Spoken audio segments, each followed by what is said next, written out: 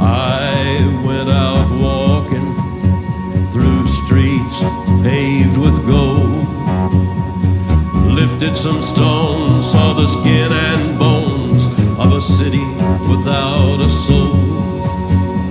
I stopped outside a church house where the citizens like to sit. They say they want the kingdom, but they don't want God in it. Yeah, I went with nothing but the thought of you. I went wandering.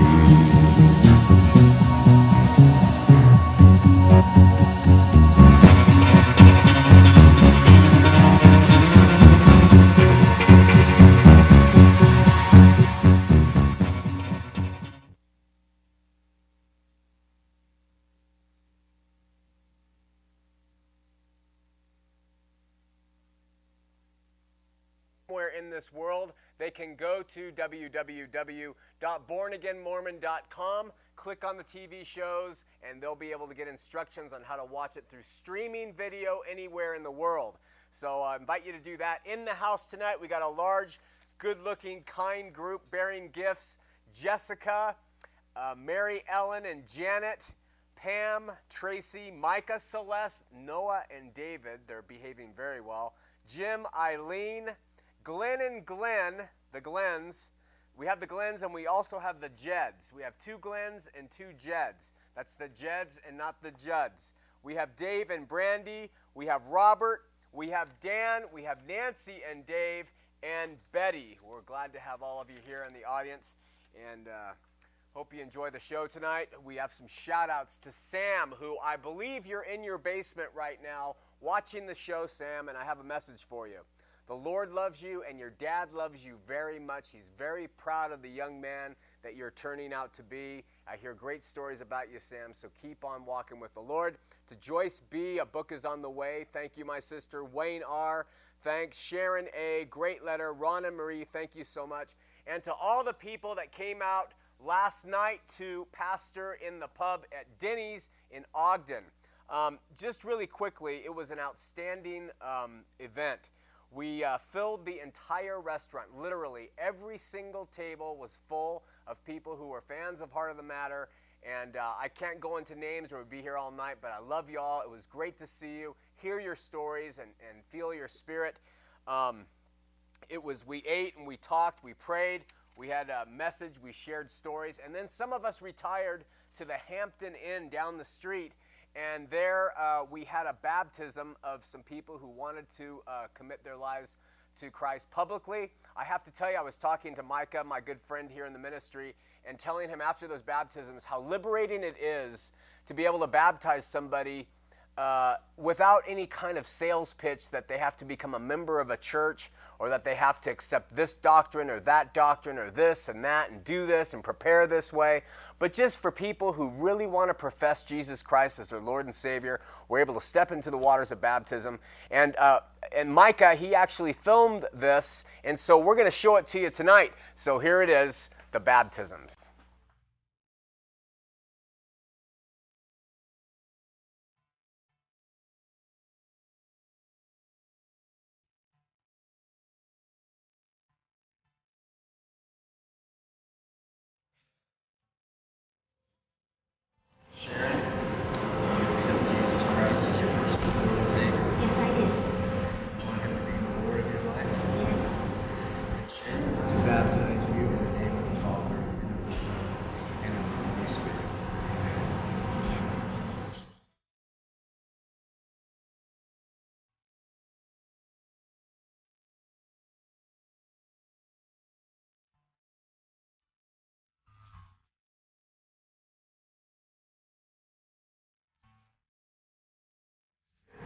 Accept Jesus Christ as your personal Lord and Savior? I do exactly accept Jesus Christ as my Savior, tonight and every night. Praise God. And do you want Him to become the Lord of your life? Yes, He has been the Lord of my life, and yes, I want that to continue for all eternity. Amen. So I baptize you in the name of the Father, and of the Son, and of the Holy Spirit.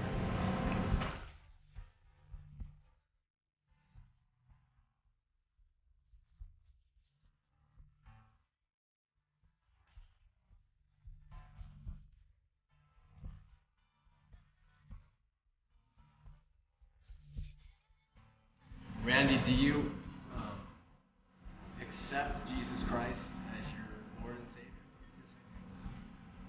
Do you come to Him as a sinner who wants to be forgiven and have eternal life?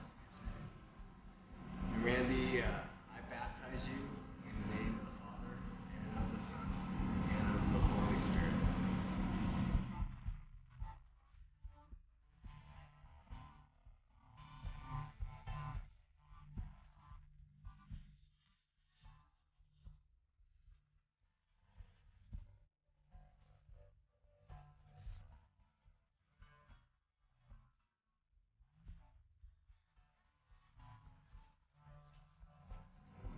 Ralph, do you accept Jesus Christ as your Lord and Savior of your life? Do you publicly want Him to become the sovereign King of all that you do?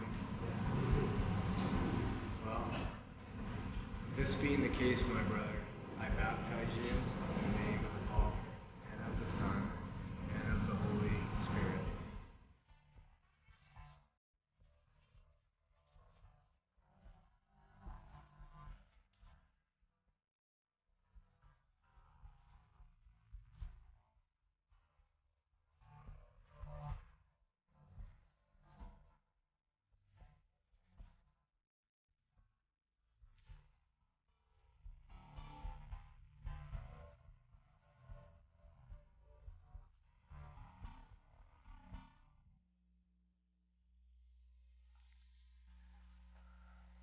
Where am I? All right, listen, I couldn't see the video, but I happened to be there for it, so I know what happened.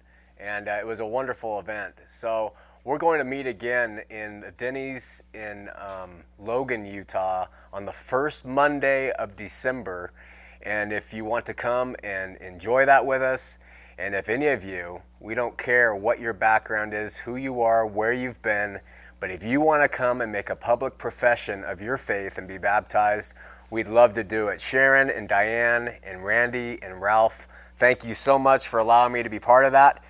Let's move forward. You can go to www.bornagainmormon for more details. Of course, we will have a pastor in the pub tonight at Denny's on 5th South, 150 West in downtown Salt Lake City. I Was a Born Again Mormon, the book that we try to push out to people as often as possible. You can get that at Oasis Books in Logan, Benchmark Books in Salt Lake City, Utah Lighthouse Ministry, Gift of Grace in Springville, Calvary Chapel, Salt Lake City, their bookstore, Seeds Bookstore at Christ Evangelical Church. And of course, you can get a copy of it by going to bornagainmormon.com. Again, we'd prefer that you buy it at one of the bookstores, but if you can't afford it, you don't have the money, or you just don't want to buy it because you don't want to support this, but you want to see what it says, you can email us and we'll send you one free. Listen, we want to invite you to our open house here at the station. It's our Christmas open house, and it's going to happen on Thursday, December 6th. Here at the station, everybody who has a show, myself and all the other people are going to be on their sets. We're going to be giving out gifts to everybody who comes through, little trinkets. We'll have refreshments, and we just love to see it. We're going to open the doors to the studio and love for you to see KTMW TV 20. So we have a spot that we'd like for you to see about that. This takes about 30 seconds. Hi, I'm Andy Bird. Trinity Jordan. Dixie Johnson. Sean McCraney. Ernest Coker. Peter Asiama. And I'm Greg Johnson, and we want to invite you to KTMW Channel 20 Christmas Open House. We'll all be right here on our sets, bearing gifts, Eating cookies. And waiting to meet you. So please join us Thursday, December 6th from 7 to 9 p.m. Right here at our studios. All are welcome. everyone. Yes, everyone. Everyone except, well, maybe, We hope to have all of you here. Merry Christmas! Wasn't that cute? Oh, yeah, that was a great little commercial. Anyway, we hope you join us. Put that on your calendar, December 6th, Thursday night. We'll be here for a couple hours. Come by and join us. 2 more manipulation moments tonight. First one from my good friend Andy out in Northern California. He sent me an email, said, I was reading some quotes by the brethren about being loyal to the church and that we as members, Andy's LDS, don't have a responsibility to bring facts and information up to others that isn't favorable to the church. that we actually have an obligation to suppress it. Okay, he read quotes about that, and he's a trustworthy soul, and I don't have the quotes with me, but I know they're there. Then he writes, then I read some more quotes by the brethren concerning another matter, and they said that the anti-Mormons don't reveal the whole truth about the church, and therefore they qualify for the sin of omission and not disclosing the facts and the whole truth about it and how wrong it is. And so what Andy says is this a double standard or what? And frankly, absolutely. And we can bring quotes, if you want to know them, that show the brethren saying, you don't have a responsibility to reveal things. In fact, it's your obligation not to bring anything that is negative about the church into light. And then they'll absolutely flip around and look at people like me and criticize us for not giving you the entire whole story. Doesn't seem right, does it? That's the more manipulation 1. And more manipulation 2 comes from my good friend Celeste, Micah's wife. And she provided this with me. I guess the LDS Church is providing bookstores around the world with a new version of the Book of Mormon. This Book of Mormon is not going to have any of the cross-referencings or notes or things that tie you into Joseph Smith translation or not the Bible or whatever. But they did change something in the introduction to this new Book of Mormon that's going into bookstores. And it's very interesting, and it's a perfect example of the Mormoniciousness I have claimed that they are guilty of. What it is it says in the original Book of Mormon, up until this point, in the introduction, it says, describing who the people are in the Book of Mormon, this group is known as the Jaredites. After thousands of years, all were destroyed except the Lamanites, and they are the principal ancestors of the American Indians. The Lamanites are the principal ancestors of the American Indians. That's what the Book of Mormon has said up until this point. That's what I always read. This is what Mormons have always believed. The principal ancestors of the American Indians. The new Book of Mormon introduction changed that and says that they are among the ancestors of the American Indians. They're among the ancestors of the American. Why are they saying this? Because DNA studies is showing more and more that there are no principal ancestors. In fact, there are no ancestors among the American Indians of the Jaredites or the Lehites or any of that in the Book of Mormon. Another example of Mormoniciousness, of Twistianity, of changing the story, and we just bring it out to you and let you decide what you want to do with it. Okay, listen, let's have, after having said that, a word of prayer. Dear God in heaven, we need you, and we love you, and we seek you, and we want truth. And we know that we fail and we're sinful, but we know that you are faithful in giving us truth if we desire it and seek it. So we ask you to open our eyes and ears tonight and help us to discern and understand truth as we study tonight's topic and open up the phone lines. In Jesus' name, amen. We are going to open up the phone lines right now, all right? Because last week we had a full hour of me talking, and I cut you guys out of about a half an hour of phone calls. So I want to open them up now. My message is really short, and it's just going to kind of be a preface message for the next 2 or 3 weeks. But we'll open them up now so you can start calling. The operators can start getting information, and then I'll fill it in with emails if we have a lag time on the calls. Also, we'd love to have LDS callers. We invite LDS callers. If you say you're LDS and you are LDS, you will come to the front of the line. All right? Also, if you're angry LDS, even better. So you will come to the very front of the line. All right. So 801-973-TV20, 801-973-8820. And remember, turn down your television sets. All right.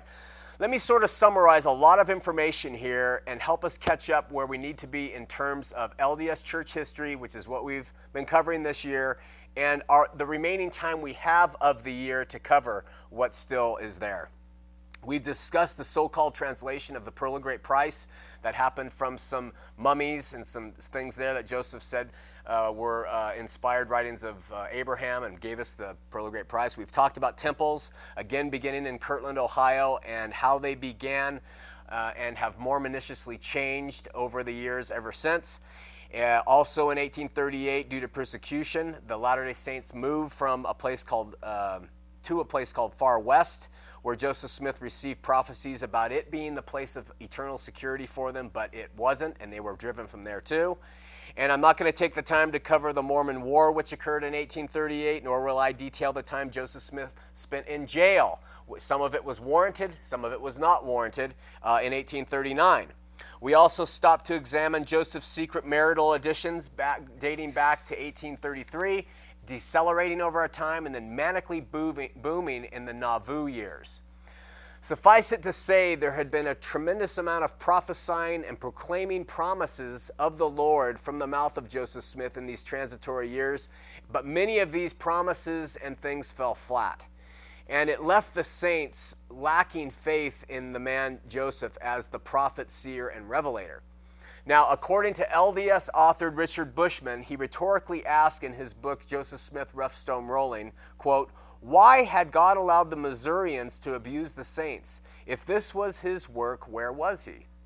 Bushman then tells a story about a once stalwart LDS leader back in the day saying, quote, "The succession of failures, beginning with Jackson County and continuing through the Far West surrender, was too much for John Corrill, a steady, clear-headed Missourian leader. At the end of his 1839 account of early Mormonism, Corrill explained why he abandoned the movement." This is from Corrill's expose, quote, "When I retrace our track and view the doings of the church for 6 years past, I can see nothing that convinces me that God has been our leader. Calculation after calculation has failed, and plan after plan has been overthrown, and our prophet has not seemed to know the event until too late.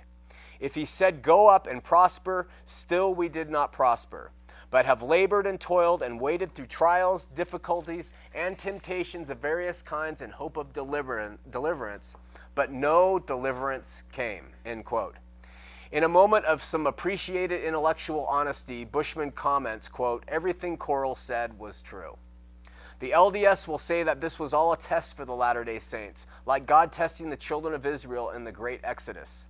I would suggest that it is a typical transitory nature of all mass movement upstarts, which have been repeated time and time again from the earliest history even to this very day. There's a persistent struggle in these early mass movement groups for individualistic autonomy. Then trials come, defections, offshoots, misunderstandings, persecutions, growth, adjustments, revisions, new revelations, corruption, deceit, and dissent. It's all thesis, antithesis, synthesis, and it applies to all man-made movements. God is not the author of this. Men were. They always have, and they always will be. God authored another gospel which was pure and simple, and it's delineated in his word. And it's available to all, where even the gates of hell have not prevailed against it. Joseph Mormon movement was not dissimilar to anything we do now, as it started small and it morphed and changed and failed and then became successful. When I was in high school and a hippie surfer, I decided one year that I was going to make pots on a wheel, ceramic wheel, electronic. And so I got one of those, and I remember that I worked very hard for about a week trying to throw one, and I finally got one done, and I just thought it was a masterpiece, and I fired it, and I put it on my parents' mantle for everybody to walk by and worship it. And then what it did for me is it said, wow, I have the ability to do this thing, and so then I had the desire to try to do another one. And so with the next one, I learned from the first one, and that one got a little bit better. And then with the next one, another and another and another. And this is what we do in life. This is what movements do. This is what people do. We do it in relationships. We do it in marriage. Artists do it. Families do it. We do this. And we learn, and we keep growing and morphing and changing. That's all fine. It's acceptable. Unless it comes to God's standard holy word. It doesn't morph and change. We couldn't trust him if he was constantly flip-flopping back and forth on what he said is true. It seems that the LDS spin doctrines and of polygamy, and they put that up on the shelf for everybody to admire and say how beautiful it is and how acceptable it is and how God wants this, and this is a perfect piece, only to discover later that it's not. Now, they don't take that piece and destroy it. They just put it in a dark shelf somewhere for maybe for later use, but they'll never admit it being wrong, ever, in anything they do. We talked about the blacks in the priesthood last week, in the past 2 weeks. They'll never admit that that was wrong. They have never apologized for that. They have never apologized for Mountain Meadows, ever apologized. They say, well, it's really unfortunate. What a sad event that this has occurred in the annals of our history.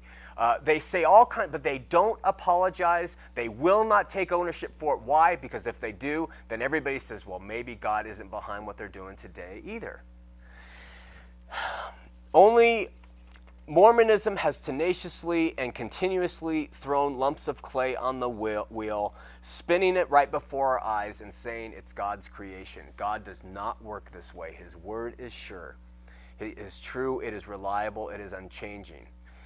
Well, after many attempts and failures at creating a social and spiritual utopia, Joseph finally was able to establish the saints in a place that he called Nauvoo. And it was in Illinois.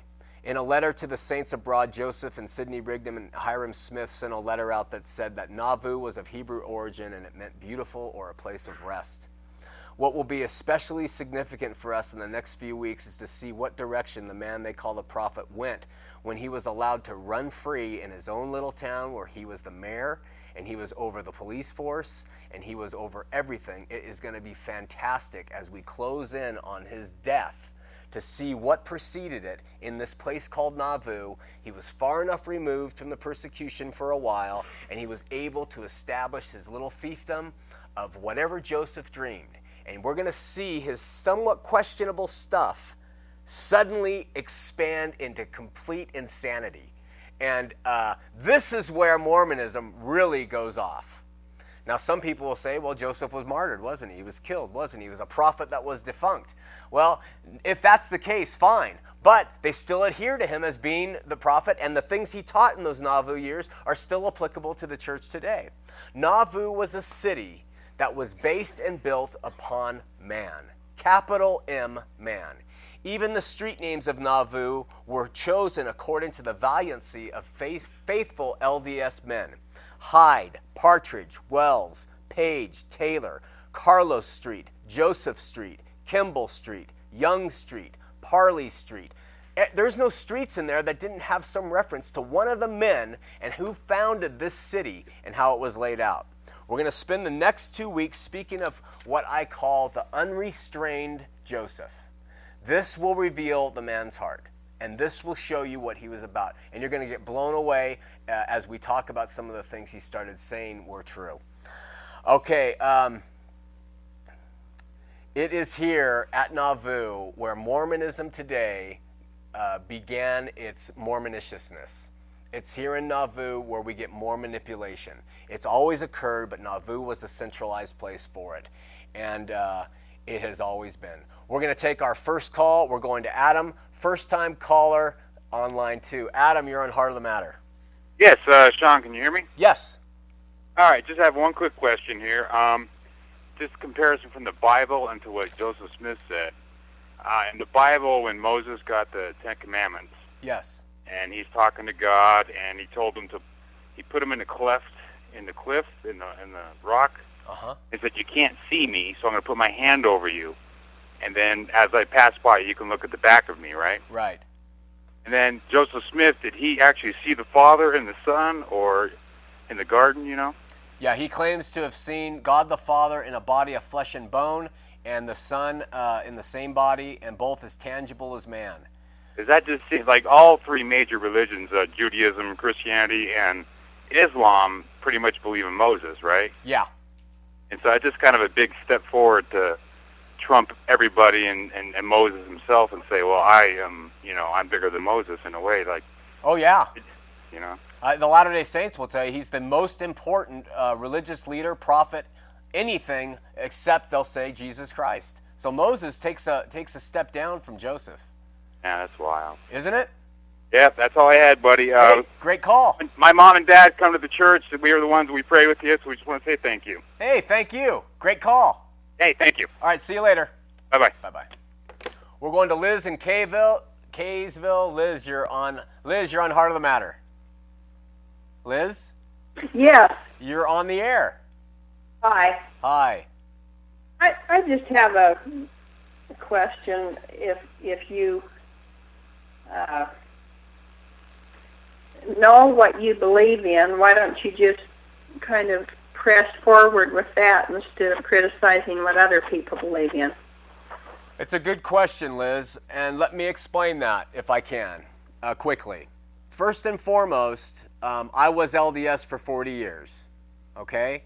And so I have my wife and my children still LDS, my parents, all my brothers and sisters, most of the people I grew up with and fellowshiped with up until I was 40 were LDS, and so I have a heart for them. Second, I came to know what Mormonism hides and what they represent, so I realized that all these people I love aren't getting the straight shot. That has led me, and I believe God has helped lead me, to write the book and establish the ministry. Now, my tactics are sometimes different. My methodologies are a bit different, but I believe that Latter-day Saints have to hear the truth before they can decide if they truly believe it or not. And what they are believing now is half-truths. It is stuff that they are not taught. And so we speak the unspoken history here to teach them what their doctrines truly are. And I think that's important for them to come to know the truth. Now, we do have a show called The Infallible Word where all we do is teach the Bible verse by verse. We have 2 church services where I very rarely ever even mention the name Mormon or LDS. It has nothing to do with it. But when it comes to this show, I think it's time that Salt Lake City and the LDS Church, which has gone unchecked here since they established it and ran a theocracy, and it's almost still a theocracy here, I think it's time for someone to step up and call their bluff.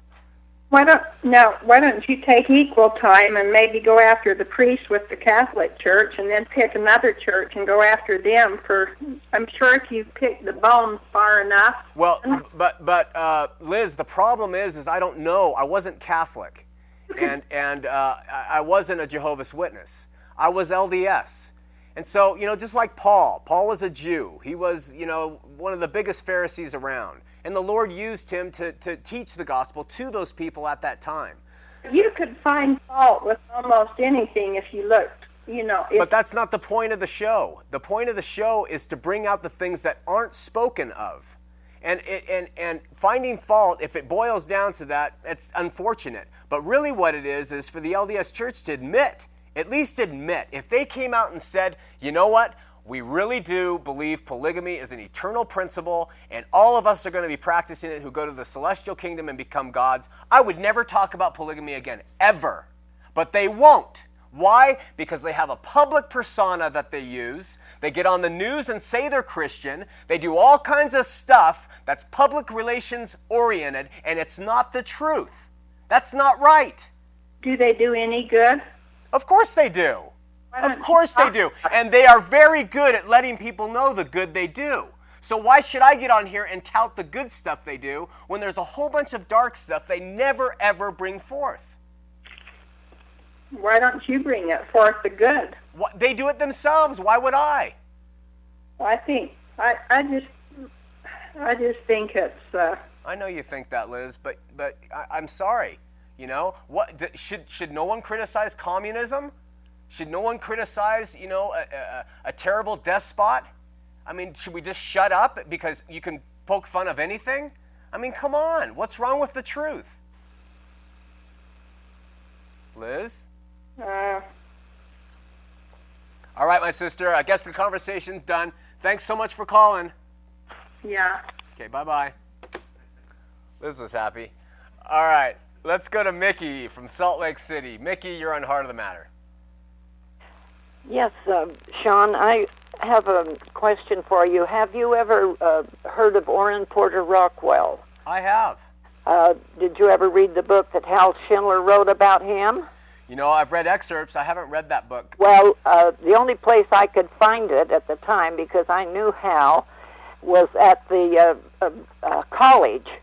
They wouldn't sell it anyplace else in town, but he was Brigham Young's hired gunman, and then when Brigham Young was killed and he came out here with Brigham Young, Joseph Smith was killed, he came out here with Brigham Young, and he was, they said that in this book that he followed a woman home from the grocery store. And when the woman went in, he pulled a gun on this woman's husband and said, "I'm taking your wife." And she's buried down in Provo.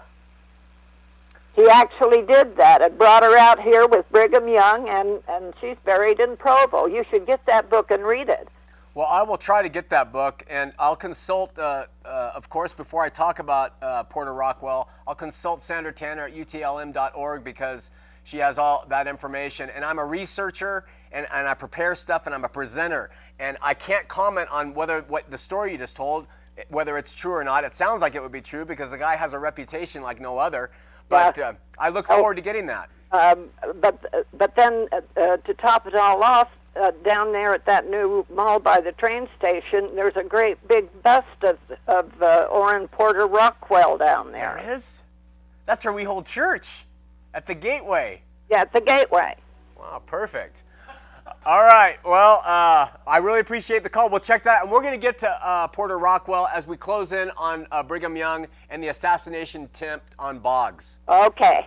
Thanks so much. You bet. Bye-bye. Bye. By the way, Porter Rockwell was Joseph Smith's childhood friend way back in, and he went all the way through life with him until he was killed, and then he became Brigham Young's guy out here, like she said. And Joseph Smith told him he was like Samson, and if he never cut his hair, he would never lose his strength. So there's pictures of the guy. Oh, he is wild, man. He's got hair like down to here and slip back. And my brother named his son middle name Rockwell after Orrin Porter Rockwell. So anyway, okay, we are going to Kara, first-time caller in Sandy. Kara, you're on Heart of the Matter. Hi there, Sean. Thanks for taking my call. You're welcome. I'm wondering if you follow the Warren Jeffs case. Not much. Not much? Well, today it was just announced through his transcripts. He was the prophet of the FDLS church. FLDS? Yeah. And he met with his brother, of course, in jail, in prison a bunch of times, but he completely has renounced that he admits it was a scam. Wow. And he renounces his prophetic authority, and I'm just wondering if you can draw any parallels to him saying he really that it was a farce, and if that will have any impact to the LDS, or if you just think that they'll throw it out as they're just a bunch of wackos. And that's a great question. I think they're going to throw it out as C. There's only one prophet, and we've got him. It's Gordon B. Hinckley. But it's good he confessed his sins, and he admitted who he was. C, when you leave the true church, become FLDS, you're inferior, you're in jail and all this. They'll use that. It's interesting, your comment, because I did get an email that says, what are you suggesting the church does? It works. Why would they change? It's powerful, accomplished, flush with assets and cash, growing, tasteful, and reasonable. What would you suggest that they do to change? And along these lines, Warren Jeffs, he's admitted, it was all a farce. I would love to hear I would love to hear Gordon B. Hinckley stand up at General Conference and just make a few simple declarations. I'd love to hear him say in Mormon speak, we have been wrong in our belief in God being polytheistic. We want you to turn to one God. We have been wrong on how you're saved. You cannot save yourself through your works or exalt yourself through your own righteousness. It is through grace and grace alone that you're saved. We have been wrong in embracing the pearl of great price and the doctrine and covenants and blood atonement and polygamy. We have been wrong. We are sorry.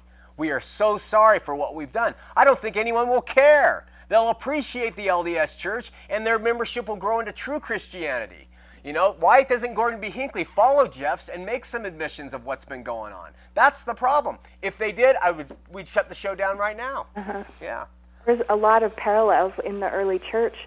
Joseph Smith was doing exactly the same thing Warren Jeffs got tracked down for. Exactly. And for him to come out and say, yes, I realize I've realized I've wronged God, and I want to with a contrite heart, I want to make this right. Yeah. It's exactly the same thing Joseph Smith was doing, and why he got attacked by the mob. You're right. It's a great parallel. And I'm with you. I hope, the church kind of eventually sees that the roots are where it went wrong. Yeah. That's a great call. I really appreciate it. Hey, thanks, Sean. All right, thank you. Bye. Bye-bye. We also have had the question several times of, do Latter-day Saints teach their people to speak in Mormon talk? And the answer, in my experience, is no. I never had a lesson in a class on how to speak. But what happens is there's a top-down, there's a kind of a water get to the end of the row thing, and what happens is you have a general conference where the highest level of authority is speaking, and they say, and this is Mormon speak, Thomas was a good boy. He enjoyed life. His parents were pleased with Thomas as he walked and played about on a warm spring day. Suddenly, a dog chased Thomas. He stopped and he petted the ferocious dog. Tears flowed from Thomas. And so they have this thing, this sing-song lilt, this delivery, and what they do is they see the leaders do this, so then the stake presidents who want to be leaders and the bishops who want to be like the leaders, they go back to their wards and stakes, and they give talks just like that too. And the women give talks like they see the women give. And then the young women's presidency and the girls see their mothers giving it, so they start talking that way, and it becomes a Stepford, man. It's just insanity. So, that is how it happens, but it isn't like a formal, this is how you give a talk. Okay, let's go to Brian in Ogden. Brian, you're on Heart of the Matter. Brian. Hi, Sean. This is Brian calling from Ogden, and I just wanted to tell you thanks for taking my call. You're welcome. And to let you know, you should not be confusing those devout Mormons with the facts. Oh, yes, exactly. Yes. And besides that, there's a reason that they don't want their membership to look into the history of the early history of the Mormon Church, and that's because they're concealing their murders. Yeah, there's some really big information coming out on that now, isn't there? Yeah, and they're digging up bodies from Springfield down south in a lot of the subdivisions that are not Indian bodies, and were these the blood atonements that they were doing? Yeah. And then that doesn't go to even speak about, let's not even talk about the Danites. Right. And what they did and how they were so persecuted and run out of Illinois after they burnt down a whole city one night in the state of Illinois. Yeah. We're going to get to all the Danites and all the Council of 50 and all that stuff they were doing as a product of pre-Nauvoo and Nauvoo life. Well, I love your show. Very interesting. Keep up the good work. Thanks so much for the call. You bet. Bye-bye. Bye-bye. Yeah, supposedly, we just lost the microphone. Supposedly, there is a book out now. Will Bagley is speaking on it, who wrote all about the Mountain Meadows. And they're coming to find out some journals and some real interesting insights on the guy who kept Brigham Young's diaries, who was found dead in 3 inches of water in the streets of Salt Lake.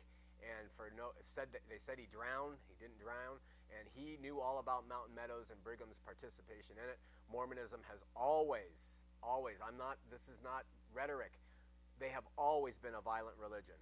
And they do not believe in turn the other cheek every time. Forgive 7 times 70. They believe in if you strike me once too many times, I'm coming after you.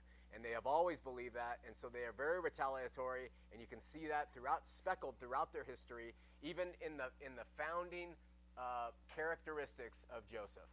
He was a great charisma, but he was a fighter and a brawler, and if you punched him, he's going to punch you back and take you down the street, and they believe in the same stuff. Okay, let's go to Tim in Payson. Tim, you're on Heart of the Matter. How you doing, Sean? Hey, I'm doing well, Tim. How are you? It's good to talk to you again there, Brother McCraney. Hey, I guess a bit of redundancy. I really appreciate your ministry. You know, the LDS and the family and the ex-in-laws and everything, very stalwart, get very defensive, and when discussing true church history, using their own church-endowed and endorsed resources. Yeah. And it's not unlike, when I served a mission. I went out to a foreign country and was preaching LDS doctrine, and I see your ministry, and I think the LDS, like I guess Liz is sort of what I'm addressing, are misinterpreting the whole purpose here, and your ministry, to which I'm very grateful, bringing me back to Christian authenticity, and that is. It's no different than the mission I served, teaching LDS doctrine, right? As I perceive what your ministry is doing with the show Heart of the Matter. Awesome. And in that being said, man, I love watching the Infallible Word, where you get true gospel of Jesus Christ. On the other hand, so I just wanted to say thanks. Appreciate your efforts. Thanks so much, Tim. God bless you, my friend. God bless you, man. Thanks a lot. Keep it going. Talk to you soon. Bye-bye. We got an email from Tom saying that there is a good LDS family with 8 kids living next to them. They're very strict. They've had them over for dinner, probably trying to convert them, but that they are Christians. How should they go about trying to reach them? And a few things, Tom, different methods for different people, and the Lord is going to have to lead. Some people you'll find require a 2x4 across the head with information. Some people require decades of love.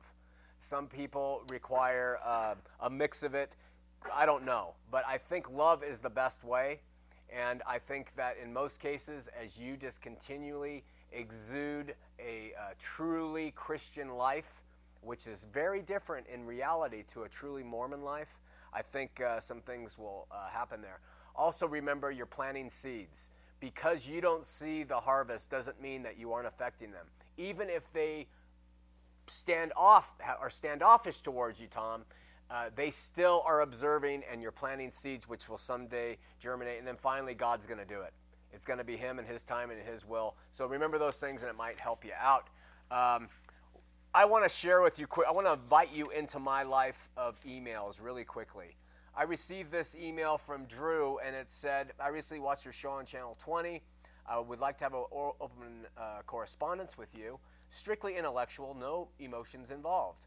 And then he goes on to say that I know the Bible better than any person I know, and I have even gotten some of your ministers to believe in the concept that is strictly unique to Mormonism. I am a history and philosophy major and can keep up with anyone with regards to theology and philosophy. The history background helps a lot as well. I have appealed to everyone I know. I know the Bible through and through. I know the Book of Mormon better than anyone else I've ever met, excluding the apostles. And I know a vast majority of the writings of recent Mormon theologians. I have a semi-photographic memory and retain 98% of the things I read as noted by a specialized test. Therefore, I am not a bitter, ignorant Mormon. He goes on and on. Very humble guy. So anyway, I wrote back. I said, I'm willing to dialogue with anyone who wants to know Jesus better, Andrew. I prefer to stick to one question alone, and then we can progress away. He wrote me back. He said, okay, what exactly do I believe that's contrary to the Bible? I wrote back, salvation by grace plus works. That's what I wrote. And then he wrote back and he said a number of things, but he ended it with, there are many Mormons who have done what you call works and who will not live with God, and there are many good people, Gandhi, Mother Teresa, Thomas Aquinas, and others, who did not do these works and will yet live with God. Well, this is just not LDS belief. And so my response to him, just taking you through it, was, listen, before we can proceed, Andrew, do you represent yourself or do you represent Mormon thought? Because if you're representing your own thoughts, this is a ridiculous conversation because anyone can have their own. I just want to speak about Mormonism in general. And then he wrote back and he started to get emotional and he started to attack me. And I wrote, the conversation's over. That's all I wrote. God bless you. And then he wrote me and said that he discerns in me that I have the spirit of a pornographic pedophile, and that although he can't prove it, we will all know one day. It's just too bad you aren't man enough to face up to your sins and move on rather than fight the Lord's church to the end like Satan. And I wrote back and I said, quote, my suspicions have been validated. And he said, oh boy, I can't read you what he said. But it's just amazing what they are capable of in their own arrogance and then what they are capable in their own anger when you you just give them back something simple, just like grace and just volumes of this stuff. It's a shame. It's a waste of time. Andrew, come to know the Lord. We're going to Jesse on line 3. Jesse from Salt Lake City. You're on Heart of the Matter. Hi, Sean. How are you? I'm doing well. How are you? Good.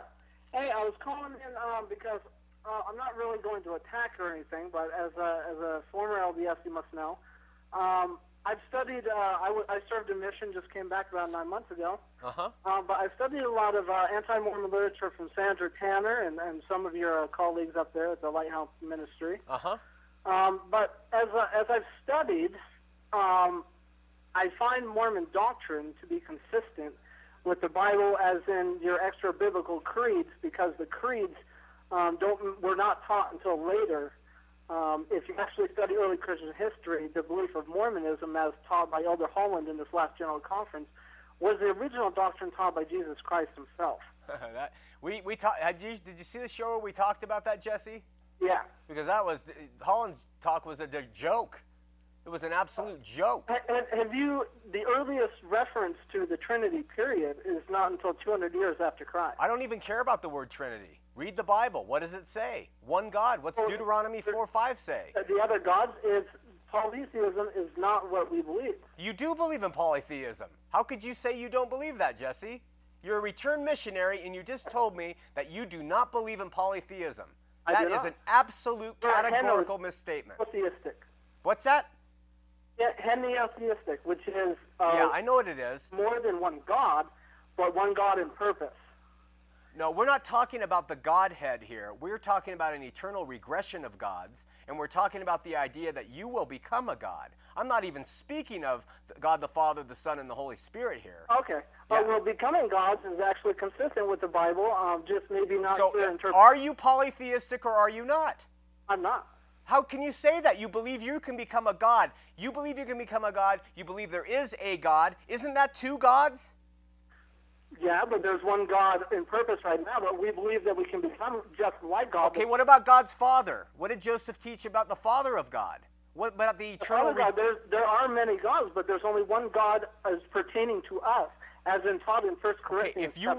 As in taught in 1 Corinthians. Nice segue there. They're throwing a Bible verse to try to support this junk that you're trying to pass off here, Jesse. Listen, anybody who listens to this conversation is going to hear the duplicitousness of what you're trying to say. You have admitted that there are an eternal regression of gods, God after God after God after God, going backward. You have admitted that you are going to become a God, or hope to, and other people will too. You have admitted that there is a God here, God the Father, that you believe in, and you say that you do not believe in polytheism. Now you wonder why people are so mind-screwed in this church.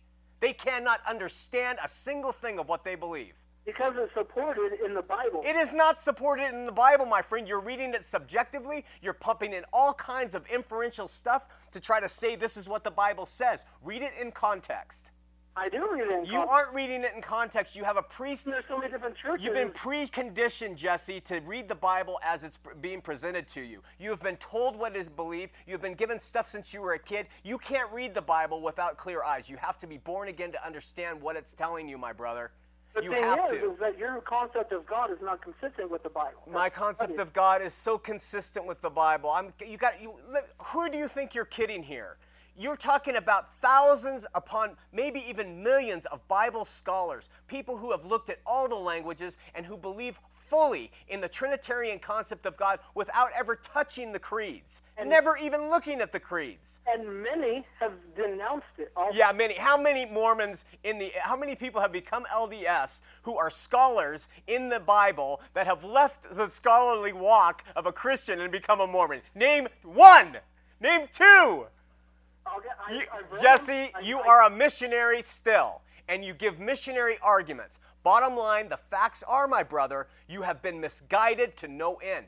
If you believe in more than one God anywhere, it is an abomination to the God of heaven, who was the first and the last. You are an abomination if you put anybody before him or after him. Do you understand that? You're messing with the holiness of God. It's not talking about... It's talking about idols in Isaiah 43, verse 10.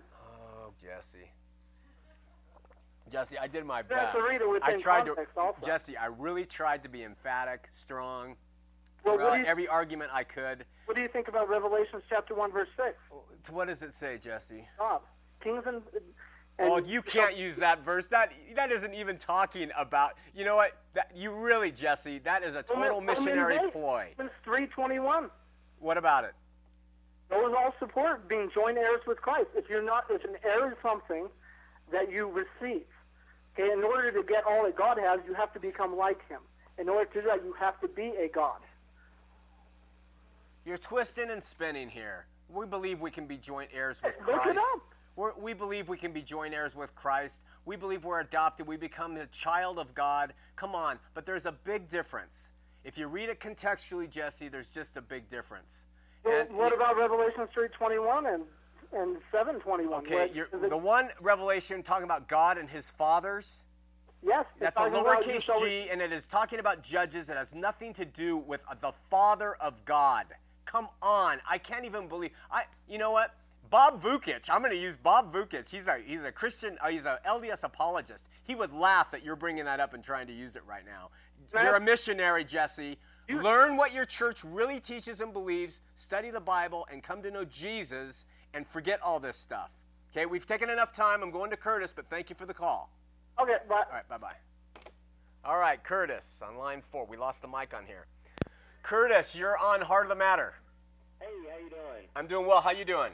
Good. I was just trying to see you finish up that last call or whatever. I just had a quick comment here. Not really to get like Bible bashing or anything with you, but I had heard earlier that you had kind of mentioned, or you talked about how God doesn't change, or He doesn't ever change His doctrine, something like that. You had kind of hinted toward that. Yeah. How we talked about, you talked about our polygamy, how we once believed in it, and now we kind of don't. We kind of hung it up on the shelf there. And I just wanted to bring out here in Acts chapter 10, and I'm sure you're very well familiar with this, where, you know, at first the ministry or the gospel was not supposed to be taken to the Gentiles, just the Jews at first, but then Peter, you know, receives this revelation and he says, okay, well now you can, you know, take it to the Gentiles now. And he also talks about, you know, certain food which they were not allowed to eat at first, but now he kind of changed his mind. And so I guess, you know, I just kind of want to bring that out there that, you know, right here it's a Bible, something in the Bible that shows that, hey, God can, you know, at a certain point, do what? Kind of change his mind. And I guess I just kind of wanted your comment on that, and then I also just had one other question before I get your comment on that. Okay. I'm really trying to be patient because of the last caller. What is it? You have any response to that? The response to that is there's a difference between a progression. I mean, God gives us light and more light, and there's a difference between progression of what God reveals and gives to us and a categorical change of an imperative doctrine. You know, and that's the difference. The LDS have taught that you cannot live with God in the celestial kingdom and become a God unless you practice polygamy. All right? They have taught that. And then to say, no, it's not important anymore. All right? And then to say, it's not only not important, we have nothing to do with it, but to believe in it when they say that. This is all a big difference than the Gentiles being able to eat meat as believers and the Jews not being able to eat pork meat. So, you know, you're comparing what seems like apples to apples, but it's really not. You're comparing a turkey to a grape, and they're very different things here. You know, and that's what happens when you come through, and if you read the Bible contextually, you'll see that God is constantly, He has His plan, and He does work with it, but He's not changing anything. He's progressing His people through, and He's teaching them, and He opened it up to the Gentiles. There's not a change in that. It's just a progression. But there's a difference between stating that's something you have to do, and then suddenly it's not. For instance, the temple ceremony. They had things that you had to do in order to get to heaven. You don't have to do those things anymore. Why? This is a morphine, and it's a way to survive. All right? Blacks in the priesthood. They said that no black would ever have the priesthood until the resurrection, when all white men had the right to get it. Suddenly that changes in 78. Why? Because of the Brazilian temple. So this is the thing that I'm fighting against. And I hope that's understood. All right, what's your final comment? The final comment is, I'm sure you're very well with this as well. You know, we believe in modern-day revelation. We also believe in personal revelation. And I, as myself, can sit here and say that I have felt the Spirit, and I've had God tell me that the LDS Church is the true church, and that Joseph Smith is a prophet of God. Yeah. And I guess my question would be to you is, if that's not the Spirit, I guess, what is that? What is, from your perception, what is that? Because millions of people can bear their testimony to you and say, God has spoken to me and told me. Yeah. And I can't find that in the Bible. I have to get personal revelation. Well, millions of Bible personal revelation that people will receive. Many people, Curtis, millions of people can tell you that Buddhism is the way and God has shown them. They can tell you that Islam is the way and God has shown them. That David Koresh was the way, put out the fire at my feet. I mean, where does it end? Can you just turn to yourself and say, wow, God showed me that this is it? You have to have something to back it against, this personal revelation you have. I have plenty to back it against. No, I'm not being personal here. So what we have is we have the Word of God that we trust completely. And we turn to that and we say, my personal revelation says that Joseph Smith is a true prophet. These are the things that Joseph teaches. What does the Bible say about what Joseph teaches? Oh, wait a minute. We have some incongruencies here. We have a problem. And then you have to say, well, what am I going to trust? My belief and feelings that Joseph was a prophet or the Word of God? You have decided to choose this personal revelation that all Islams and the Hindus and the David Koreshians all believe. You've chosen that path. Unfortunately, it's inferior. And you've built your whole superstructure of beliefs upon something that is completely fallible. The Word of God is not fallible. We can trust Him in what He said. But of course, Joseph built into your belief systems that this book can't be trusted because it may not have been translated right. So when you go to that source and it conflicts with what Joseph said, well, Joseph received more information that was in addition to this book that's been corrupted. Do you see the system? Well, the Bible has contradictions just as well. All right, my friend, we're out of time. Thank you so much. I appreciate it. Okay, bye-bye. Bye-bye. Listen, want to say, reading, someone gave me this book. In fact, it was Margie, thank you so much. And someone asked the question, can a person go to the temple without knowledge of what his genealogy is? And this is from Joseph Fielding Smith, a prophet at the time, said, when a person is baptized and confirmed and receives the priesthood and is worthy, he may go to the temple and be married for all time and all eternity. We do not question his genealogy, except that he is white. That just kind of ties up last week. We don't question his genealogy, except that he is white. That's just beautiful. Joseph Fielding Smith, prophet of the LDS Church, but this has Mormoniciously been changed as well. Listen, I have to conclude by telling you I don't want you to think that I hate Mormons. In fact, I love Latter-day Saints.